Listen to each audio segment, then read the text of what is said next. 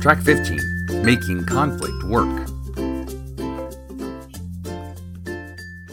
Hey there, Improv tipsters. Well, today I want to talk about conflict in scenes and making conflict work, okay? A lot of times in improv scenes, we try to sort of stay away from conflict. We're trying to push our students away from conflict because they have the wrong kind of conflict. When we think of yes and, we ordinarily think of the characters yes anding each other, but really the yes and is between the players, right? So if the players agree to have conflict and agree of who should win and lose, then that conflict can be productive. There are really two kinds of fights that we have in the world, I think. One is a fight to win, right? I just want to get my thing my way and I want to win. And the other kind is I want to fight to make things better, to come to a deeper understanding, right? And this is sort of the more productive kind of conflict or fight that we have. When I fight with my wife, or we try to have productive fights to make things better, so we don't have the same fight over and over again, right? And one thing that makes that fight productive is that one, we're trying to make things better,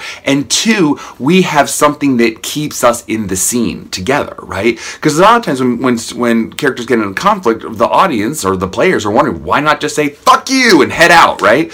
Well, it's because the characters have something that keeps them in the scene, something that they're invested in together, something they have in common together. My wife and I, that's our marriage, right? We're trying to make our marriage better. That's the thing that keeps us in the scene and keeps us from saying fuck you and heading out, right?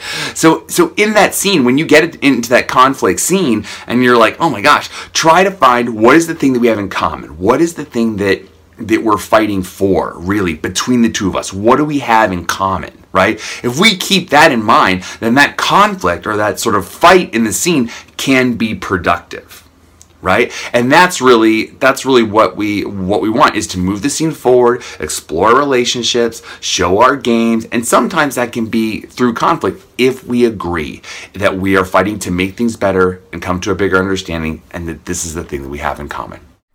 Thanks for listening to the Improv Blueprint 18 for 18.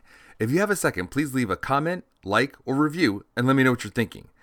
If you're enjoying it and want more of this type of content, please consider checking out the full Improv Tips catalog on my YouTube channel, PV Improv. Thanks for listening.